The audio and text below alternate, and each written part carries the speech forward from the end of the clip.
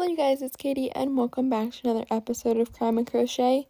In this week's episode, we're going to be discussing the case of Charles Albright, a serial killer who was also known as the Eyeball Killer.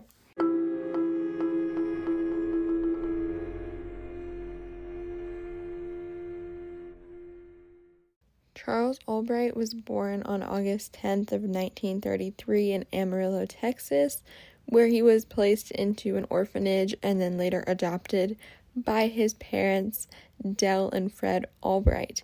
His adoptive mother was a school teacher and reportedly was really strict and overprotective, specifically with his grades. She was really strict and even managed to help him skip 2 grades. So he would have been in classes with kids that were 2 years older than him because of skipping those grades. Now, when he was really young, apparently he was interested in taxidermy, and when he got his first gun, he would shoot animals, and I guess because of his love of taxidermy, his mother would help him with taxidermying. Is that a word? Y'all, I have no idea. I'm sorry. But anyway, she would help him with his interest in this. And also, by the age of 13, he is already involved in some petty crime and was arrested for aggravated assault.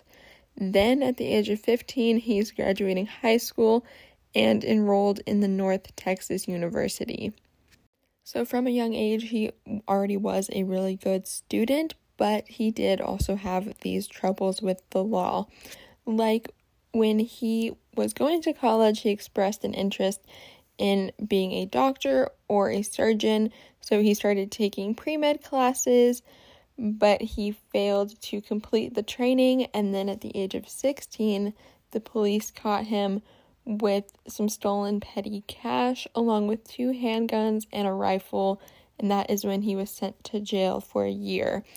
After his release from jail, he did attend the Arkansas State Teachers College and majored in pre-med studies, but after being found with some stolen items, he was expelled from the college, but this time he was not prosecuted.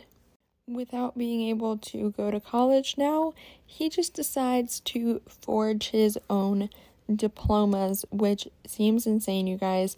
I mean, he gives himself a bachelor's and a master's degree, and after this he ends up marrying his college girlfriend and they have a daughter together. He also continues to forge checks. He was caught forging checks when he was actually working as a high school teacher, and he was placed on probation for forging these checks. Then in 1985, him and his wife separate, but it takes until 1974 for them to actually legally divorce. Next, he was caught stealing hundreds of dollars worth of merchandise from a hardware store, and he received 2 years in prison for that, but he ended up only serving less than 6 months before being released, and that is when he begins to befriend and gain trust of some of his neighbors, and he even starts to babysit some of the local kids, I'm assuming for money at this time because it doesn't say anything about him having a job. And now is where I would like to give a trigger warning because we are about to talk about molestation, and as we get into the rest of this episode, he is a serial killer, so we're obviously going to talk about murder. So this is your trigger warning to click off now if any of that is going to bother you.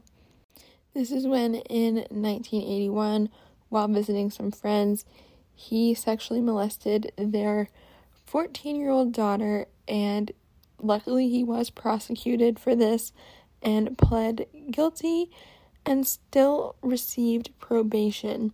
He later claimed that he was innocent but pled guilty to avoid a hassle, which is disgusting. And how did he only get probation? Oh my goodness. Anyways, in 1984, a few years later, he applied to be the leader of a Boy Scout group and was rejected, which, hello, you have a molestation charge of a 14-year-old. Why would you be accepted for that? Anyways, a year later, in 1985, in Arkansas, he met a woman named Dixie and invited her to live with him. Soon she was paying his bills and supporting him.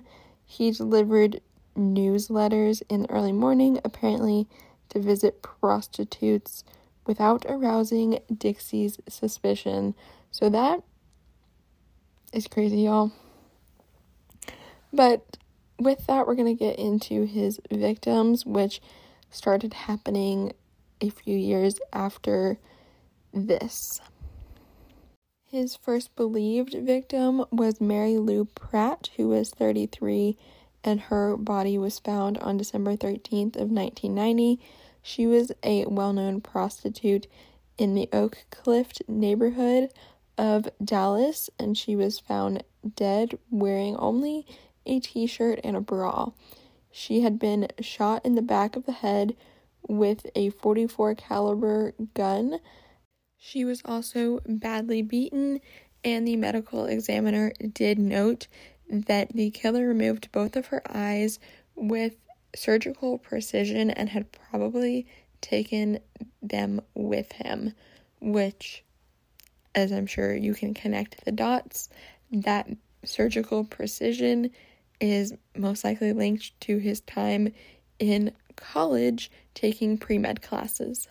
His second believed victim was Susan Beth Peterson, who was a 27-year-old prostitute.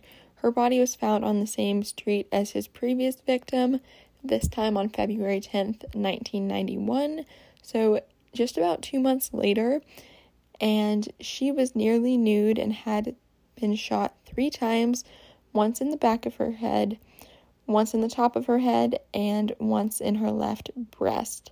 The medical examiner found that her eyes had been removed as well, and at this point, that's when they started to realize they had a serial killer on their hands.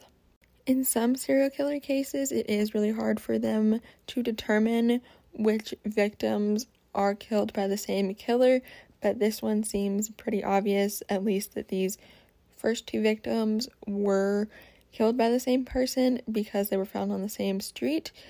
They were both prostitutes, and they were both missing their eyeballs, so it seems pretty logical that they were killed by the same person. His third and final believed victim was found exactly a month later on March 10th of 1991. Her name was Shirley Williams. She was also a prostitute. She was found dead lying near an elementary school, and a witness found her body nude and propped up against a curb. Her 2 eyes had been removed, just like the 2 previous victims, and she had facial bruises, a broken nose, and had been shot in the face and through the top of her head. And again, because of her eyeballs missing, she was attributed to the same killer. On March 23rd of 1991, he was arrested and charged with 3 counts of murder. His trial began on December 13th of 1991, and most of their evidence was circumstantial, such as hairs that were found on Shirley Williams' body that belonged to Albright. And on December 18th of 1991, the jury deliberated and found him guilty of only Shirley Williams' murder, I guess because that was pretty much the only physical DNA evidence they had, but this was enough to give him a life imprisonment, and he did end up dying in prison on August 22nd of 2020 at the age of 80. And I mean, y'all, that is basically it for this case. It does suck that he wasn't convicted for the other 2 victims, but he did live out the rest of his life in prison and did not get the opportunity to hurt anybody else, so that's really what matters. For this week's crochet pattern feature, we have the Merletto Market bag by Days Crochet NC on Instagram, And this is a free pattern that is on her blog, which you can find at daysck.com.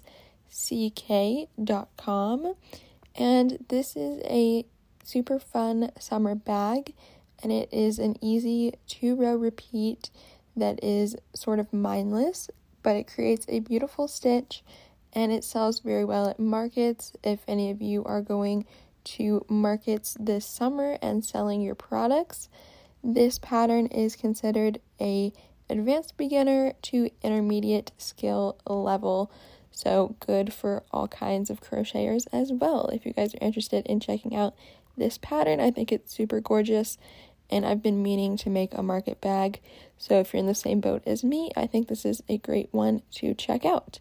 So again, she is Days Crochet NC on Instagram. That is Days, DAYS, Crochet NC on Instagram, and her website is daysck.com, where you can find this pattern. I will also have it linked on my Instagram, which is just at Crime and Crochet, as well as she'll be tagged in the post. All of that if you guys want to see everything in one spot. Thank you all so much for listening to this episode of Crime and Crochet. I really hope you enjoyed. If you did, the best way you can help me out is to leave a 5-star review on whatever podcast platform you are currently listening on, as well as if you do want to see more from me, you can always check me out on all of my social medias. They are either at Crime and Crochet or at Crime and Crochet Podcast. Either way, you're going to see the same little logo that I have on the podcast on all of my social medias as well. So if you see that, then you know you're in the right spot. As well as if y'all do want to see more crochet related content and you didn't know, I am just at Katie Being Creative for all of my regular crochet content that doesn't involve true crime. So that is on YouTube, Instagram, TikTok, Etsy, Ribbler, pretty much everywhere. I am just Katie Being Creative as all one word, if you guys are interested in checking that out. And with all of that, again, thank you so much for listening, and I will hopefully see you guys in next Sunday's episode of Crime and Crochet. And of course, as always, make sure y'all are staying safe out there so you don't become one of these victims we talk about every week. Bye, y'all!